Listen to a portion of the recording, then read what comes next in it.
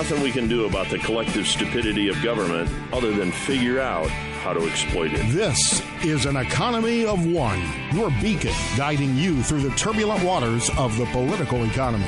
The market no longer is the invisible hand of mutual gain, but the choking grip of political self-interest. Liberty is not given. It must be taken. Let's take it back together today.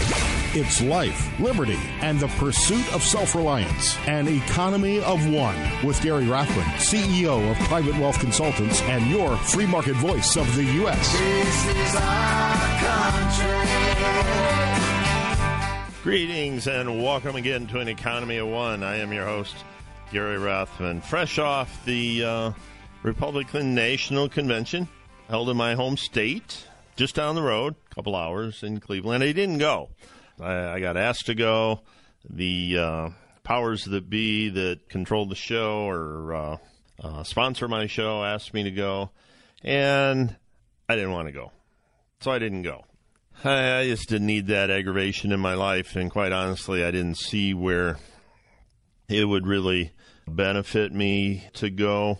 Would have been interesting just to experience it, but I didn't want to experience all the peripheral stuff that went around it. So I was happy to watch segments of it on TV and read articles about it rather than actually participate. But I do want to talk about, some of the aspects of the Republican National Convention. I do want to talk about what I see as, I guess, a desired theme going forward, because this is a very unusual election. I've voted in a lot of elections since I was 18. I made sure I voted every time I was eligible to vote. And I've never seen anything quite like this. It's just pretty unusual. You have two candidates that really couldn't be more different. I'm not talking about gender. I'm talking about ideology and, I guess, background on how they got to this point. Hillary Clinton is a career politician. She's been in politics her whole adult life, really. And Donald Trump, who's not. He's been in the private sector, worked in real estate, made a fortune in real estate. And, you have people that criticize him for his business dealings over the years, but those are people who've never been in business. And, at that level, you play a political game and work with politicians, work with regulators, work with zoning officials, city council, everything. So it's a little bit different. Now, don't take any of that as an endorsement, Donald Trump, because I'm not endorsing any candidate. But I do find it interesting, some of the stuff. And, of course, the big topic, I guess, out of early in the convention was Mrs. Trump being accused of plagiarism, or at least her speechwriter being accused of plagiarism. My first thought was, if I was on the left and my opposition used some of the ideas or quotes from a speech that I'd made at some time in the past, I would take that to the public as, see, my ideas are so good, they're copying my ideas, rather than accusing them of plagiarism, because that's going to bite them. We all know that Michelle Obama in her speech took those thoughts from a 1992 book. Every politician, every person who's ever given a speech has used other people's phrases and ideas and comments. Heck, I do it on the show every day. Every day that I do a radio show, I'm borrowing from somebody. I'm reading articles. I'm reading what other people wrote.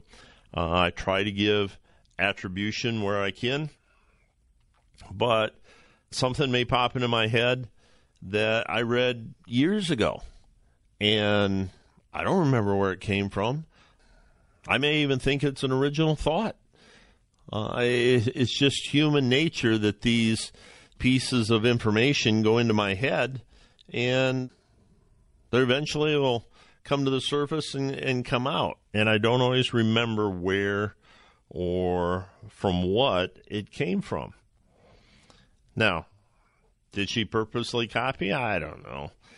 Melania's speechwriter said that, yes, it was ideas that her and Melania had talked about that came from Michelle Obama's speech, and she offered her resignation. Now, this is one of those things that is appealing about Donald Trump, and that's that he refused the resignation. Nah, people make mistakes. Let's move on. And that is absolutely not what the media wanted.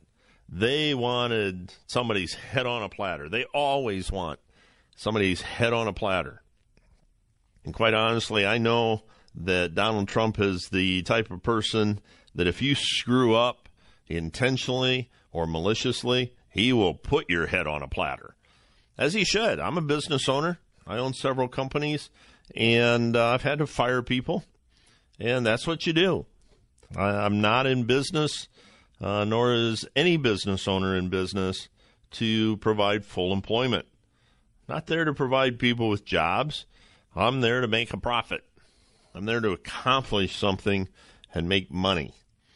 And that's what I think that Trump brings to the table. I've had employees that have made horrendous mistakes that cost me thousands of dollars. I remember one employee years ago. She come into my office with a real hangdog look, and I said, "What's the matter?" And she said, "I made a big mistake." And I said, "Did you correct it?" And she goes, "Yes." I said, "What did it cost me?" And she told me, and it was several $1,000s. And she said, "I will pay you back." And I says, "Yes, you will, but not with money." I said, "Did you learn anything from the experience?" And she goes, "Yes." I said, "Will you ever do it again?" She goes, "No." And I said, "Then we'll call it tuition and move on." It was not a malicious mistake. It was an error. And sometimes errors cost money. But I'm not going to fire people because of an honest mistake. Now, if she'd have made the same mistake again, or a similar mistake, not being focused, not taking care of the details, yeah, then we'd have had some issues and we might have helped her change careers. But I think that Trump showed something very, very interesting by not throwing the speechwriter under the bus, not throwing her to the wolves of the media so the media can have what they want. And then the next headline would have been, see, even they admitted it was wrong. They fired her for it. Trump didn't do that. Donald Trump Jr. was a hit at the convention this week.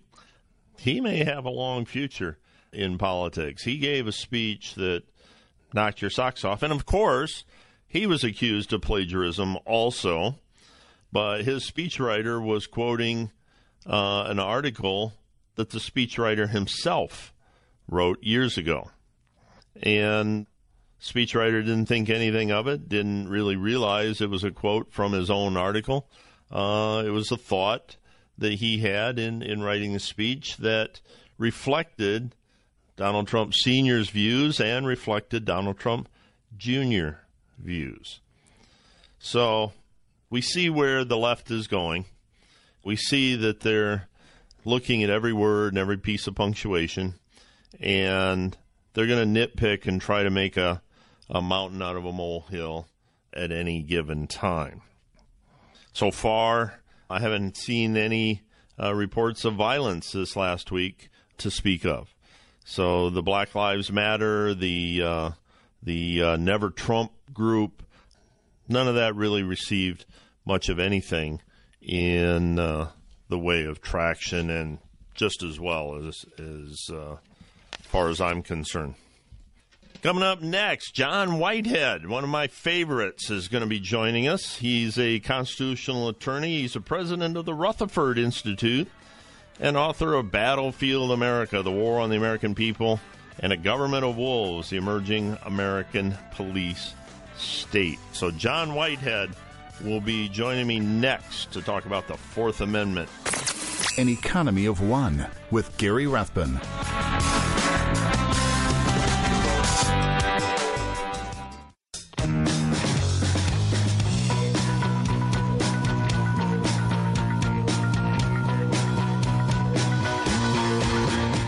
Back to An Economy of One with Gary Rathbun. Joining me now is John Whitehead. He's a constitutional attorney. He's the president of the Rutherford Institute and author of Battlefield America, The War on the American People, and A Government of Wolves, the Emerging American Police State. John, welcome back to An Economy of One. Hey, thanks for having me on. Really appreciate you taking some time with us. I read your stuff all the time, and every once in a while I have to say to my producer, Katie, I said, oh, we got to talk to John again. This article is just one of those things. And the last one was talking about the carceral state, we the prisoners, the demise of the Fourth Amendment. And it really struck me because just a week or so ago, I was quoting Justice Sotomayor's dissent also. And, of course, yours is a lot better and more in-depth. So I wanted to give you a quick call. You know, it seems like every time we talk, things aren't getting better. Are we taking one step ahead and two steps back when it comes to civil forfeiture and Fourth Amendment rights? Oh, well, what people have to understand, again, all I do is research this, and I document it very well in my new book, Battlefield America. We live in a police state. And what I mean by that, it's a surveillance state. You're being watched by all the agencies in the government, working with all the major corporations from Google to Facebook. I mean, Amazon, the big corporation, built an intelligence cloud for all the intelligence agencies, spent $600 million of taxpayer money so that we could be watched. So if you're on Facebook, you're doing emails or whatever, and then with this particular decision here, Utah versus Strife, the Supreme Court has said that you don't have to do anything wrong now. The police can pull you over like in former regimes, and that used to be feared, by the way, when you were pulled over. And we will be pretty soon, in my opinion, if I can get out some of the information I have on all this stuff, is that we've moved into a total police state, and you can be pulled over, charged, taken to jail. And in this case here says even if it's an illegal stop, the government can use the evidence against you.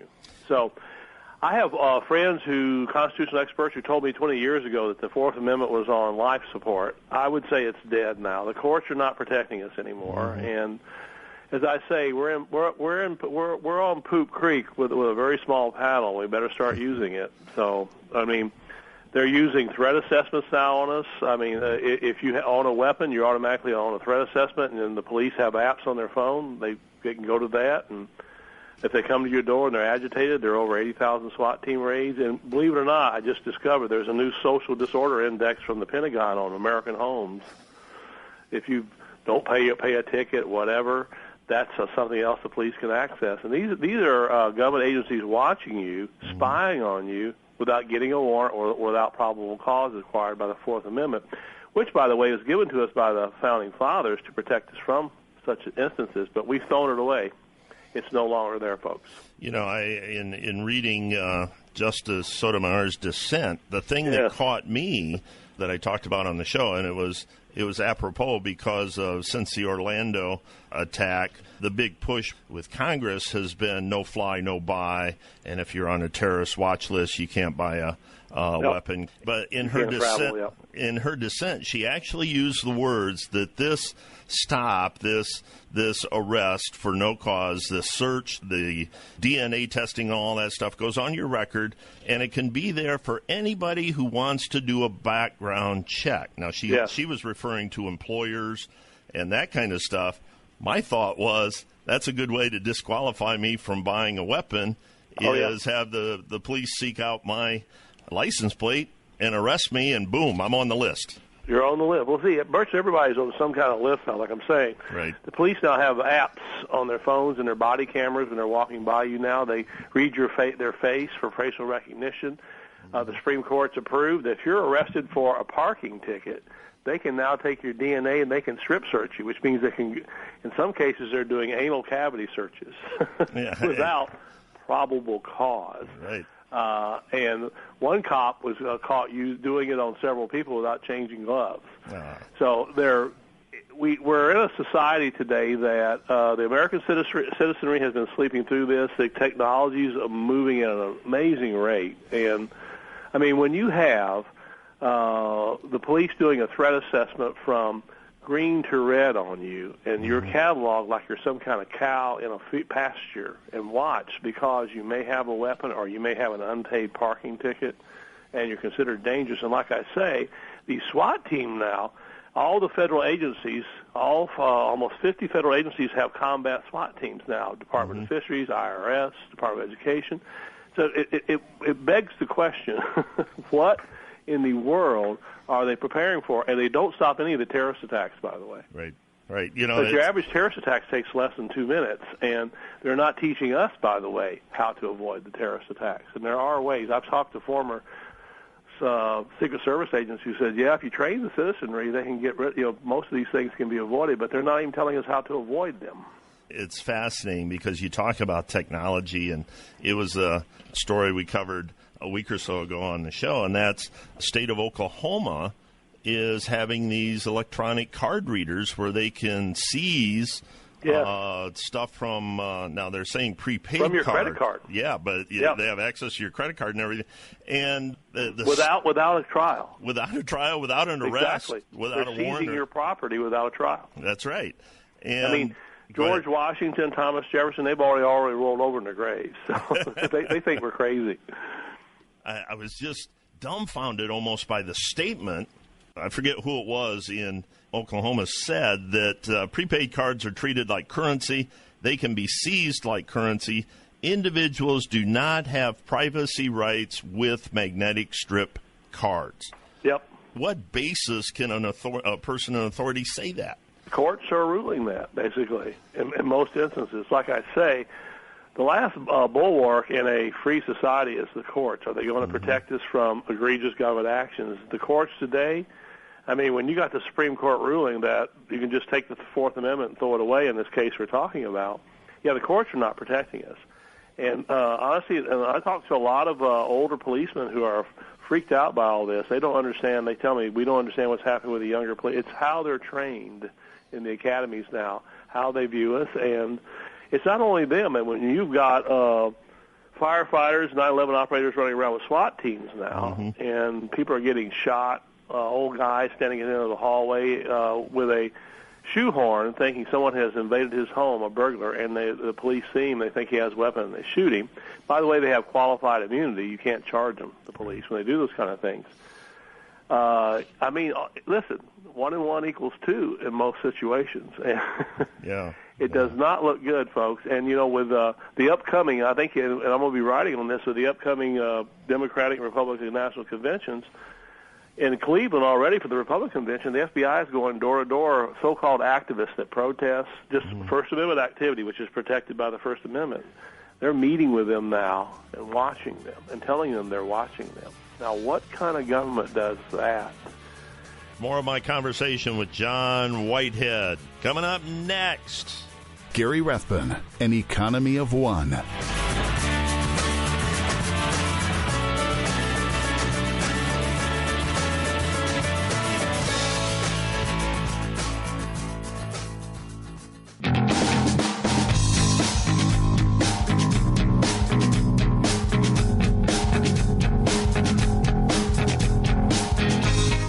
To An Economy of One with Gary Rathbun. I'm speaking with John W. Whitehead. He's a constitutional attorney and president of the Rutherford Institute and author of Battlefield America, The War on the American People.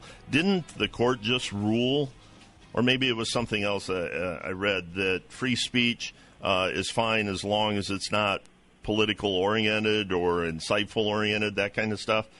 Yeah, you can't. Well, the courts have ruled that consistently. We had a big case where a guy protested on that 20,000-foot square Supreme Court plaza, and he was protesting the fact that you can't be out there portraying a message. There's a law against it.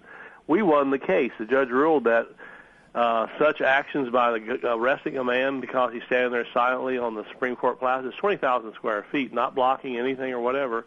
They ruled it was repugnant to the Constitution. The next day, Justice Roberts of the Supreme Court issued his own ruling denying it.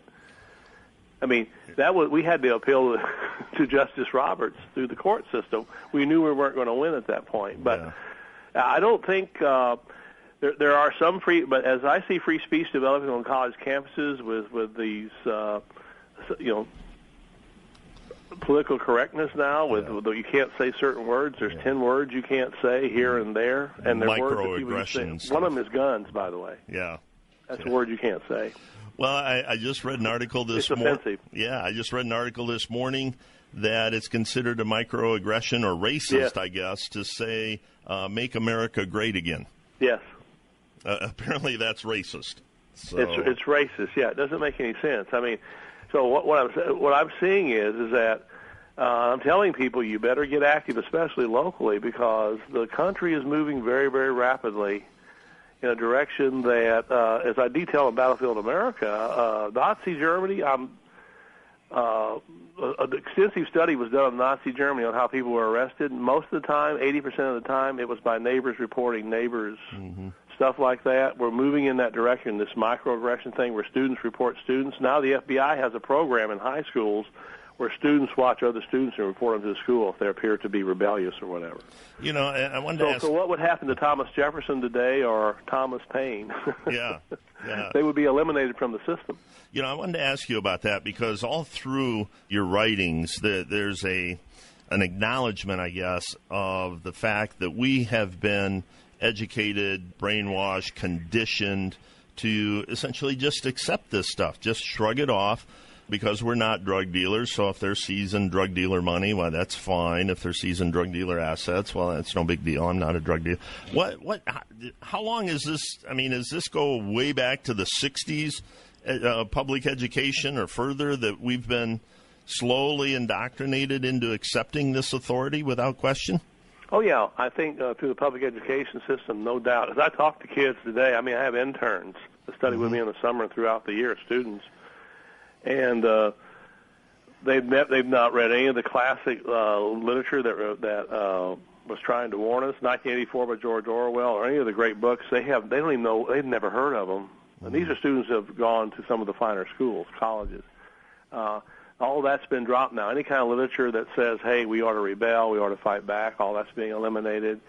The news media, by the way, when I talk to journalists and I say, do you realize there are over 80,000 SWAT team raids that occur in America today? Wow. 80% of those SWAT team raids are for mere warrant service where a policeman used to knock on your door to hand you the warrant. They're going through doors now, and they look at me and go, whoa. They're not reporting it on CNN, so Americans don't know what's going on. If they realize this, a lot of people would be up in arms. And again, I just said a word you're not supposed to say, arms. Arms, that's right.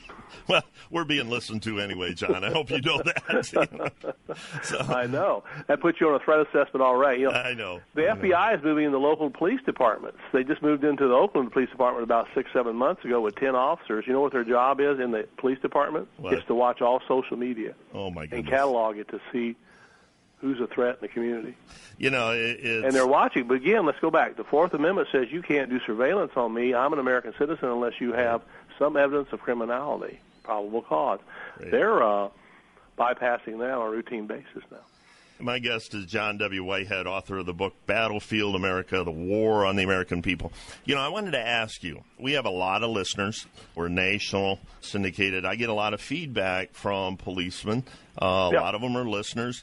And just about everyone I've talked to, I take that back, everyone I've talked to seem to be good guys. They're family guys. They're America-loving. They want to make this country better. Where are all these stories coming from? Are these people deceiving me? Am I not hearing something? Or is it a sector of the police that fall into this category? Oh, there are a lot of good policemen. I mean, I work with them. They work with me. Part of the issue you're seeing here is that over 80% of misconduct in police departments, even your good policemen don't report it most of the time. There is a code blue, which, and I'll be honest with you, and I've told policemen this, you should not have a code blue. You are one of me. You are a citizen. You're not apart from me. Remember George Washington, Franklin, and all the guys. Go back to the Founding Fathers. They warned us. They said, you do not want a standing army on American soil. That's what we faced. Mm-hmm.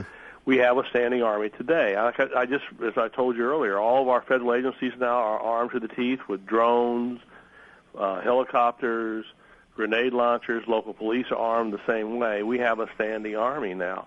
And I have former veterans who are really upset with what's going on. They say, well, we're going to get together and get our guns. And I tell them right away, I say, listen, buddy, you're going to get blown away. Yeah. There are ways to affect change, but an armed rebellion like in 1776, you would have to have millions. And today I just don't see that out there. So let's think of a better way to move the process forward. And again, knowing what's going on is the first thing, because education precedes action. And most Americans I talk to, and you've indicated this, seem to look at clues and go, "Well, I don't know.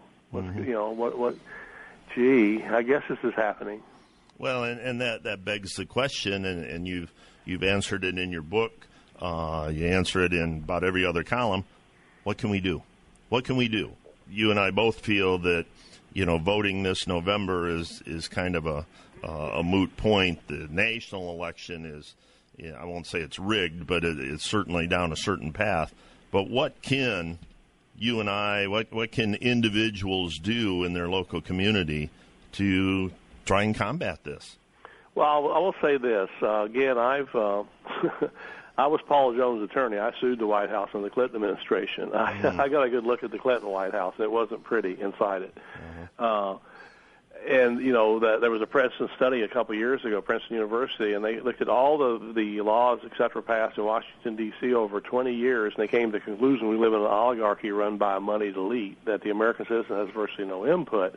So voting at the national level, you're not going to have a lot of opportunity for change. But in the local communities, you can change things. You either run for city council, your county councils, county board of supervisors, whatever they're called, get on them, regularly attend meetings, advocate change. You can do it. And I would say we have an open window of 5 to 10 years before I feel that the curtain could drop. And I'm not a conspiracy theorist. I'm just looking at the facts. I mean, if the government wants to shut down things right now, they have the armament to do it. The drone thing, by the way, we haven't discussed that. There are over 40 bases in the United States now flying drones over the United States routinely, and the Department of Homeland Security has their own Predator drone fleet to be used domestically. And those things are deadly. So you can push back. The Constitution does allow us. Will a court listen to you a lot of times? No. But, the early people who established this country, they didn't listen when they said no. They moved forward.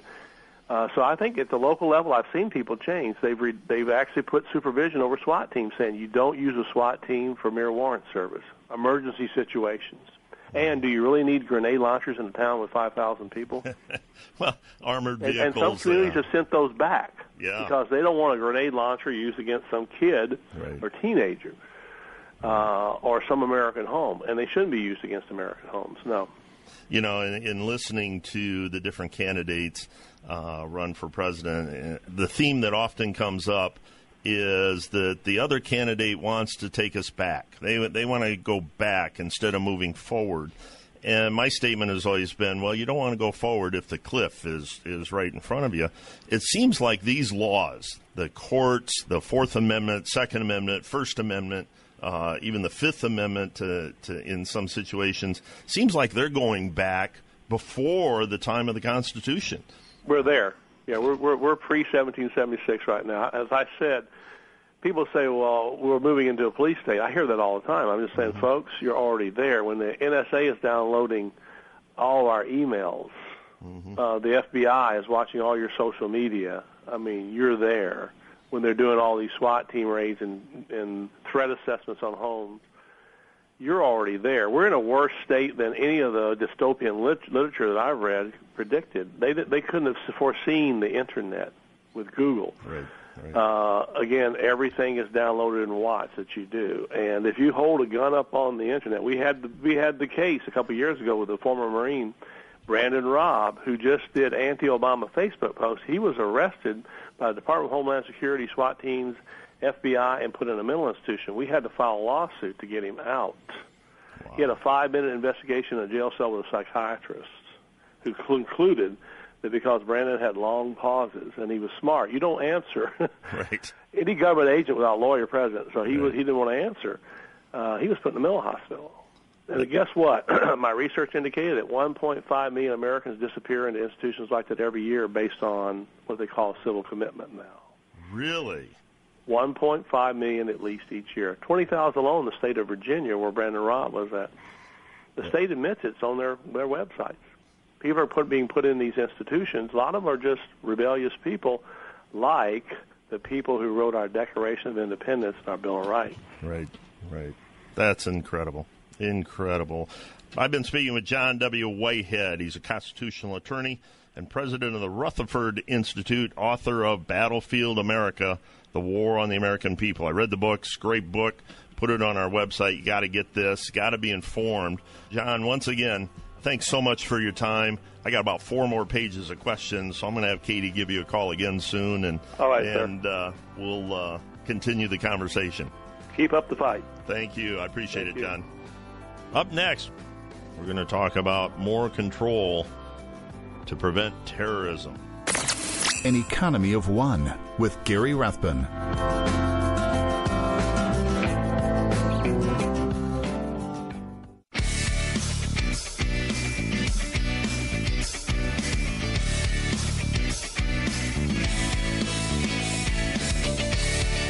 Back to An Economy of One with Gary Rathbun.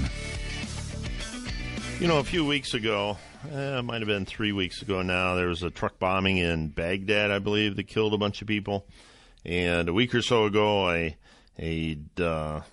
nutcase terrorist drove through Nice, France, with a truck, killing 84 people and wounding, I think, 200 people, something like that.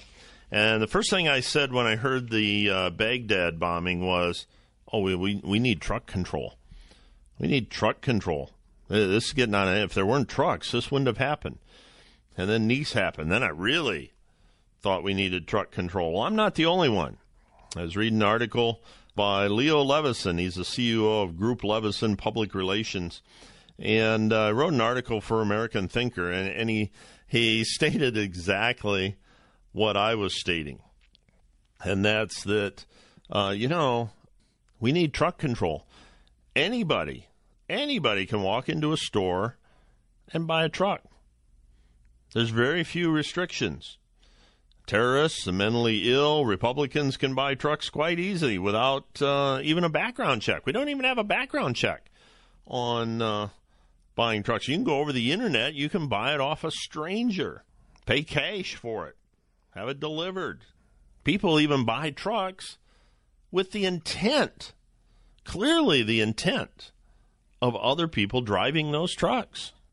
Surely that's a straw truck purchase. There's international truck trafficking. Trucks cross the border into Mexico and back every day. Same way with Canada. You can even buy a truck in a foreign country and drive it across the border with very little restriction. Not to mention all the traffic issues that trucks cause. Trucks are often left out in the driveway where children can access them. Or even worse, they might find the key and be able to turn the truck on themselves. There's schools in America operating right now that for a small fee will teach a person with a driver's license how to operate a truck. Can you say 9/11? Same thing happened in the airline industry. Now, we've got to do something. President Obama has to do something. Congress has to do something about the truck violence out there.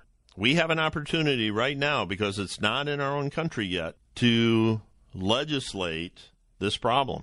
Now, Leo Leveson in his article talks about some of the things we could do to help truck terrorism be eliminated from our lives. First thing he suggests is legislating so that only manual shifting trucks are sold to the public, along with taking automatic trucks off the market.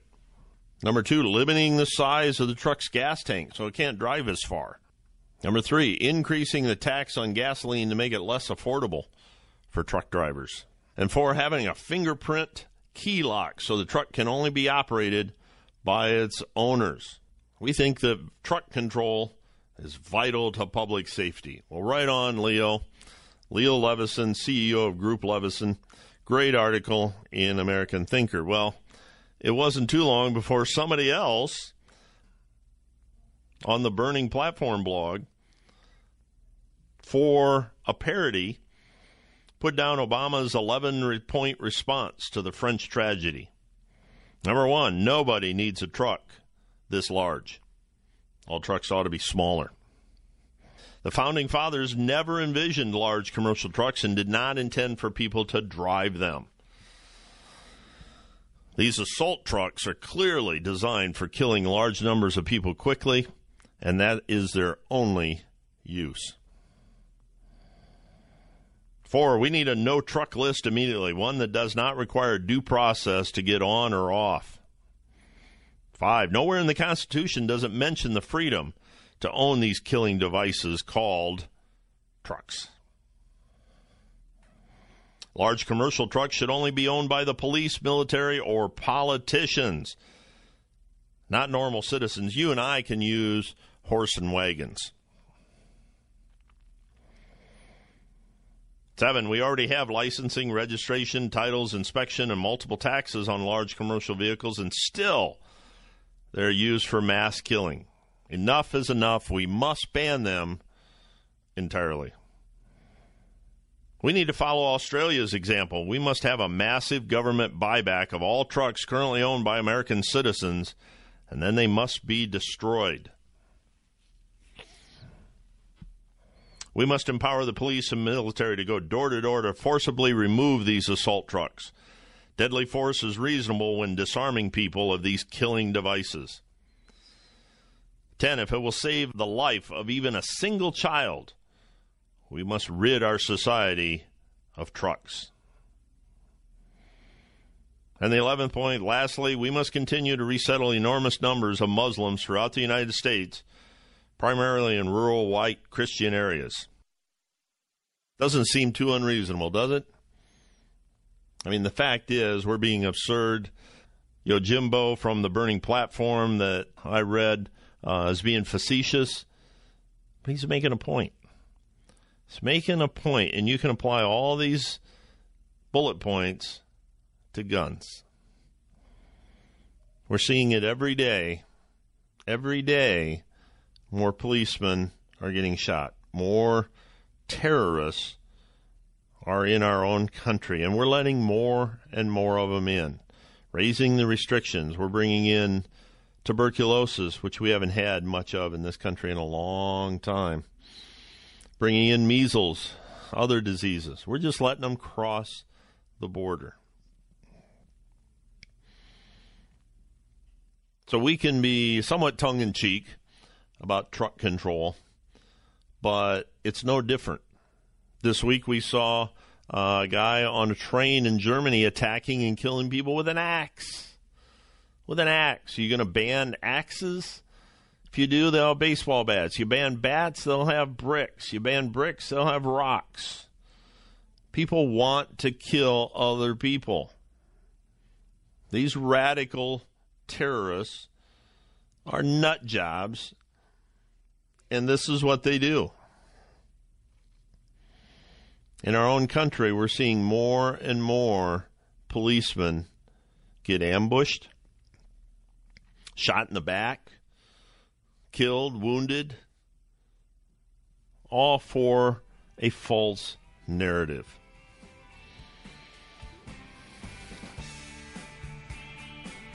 It won't be long before somebody comes out, truly, and talks about truck control.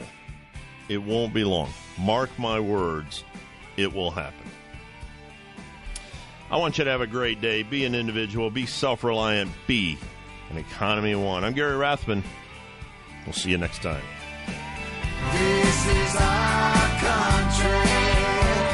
The views expressed on this program do not necessarily reflect the views of this station.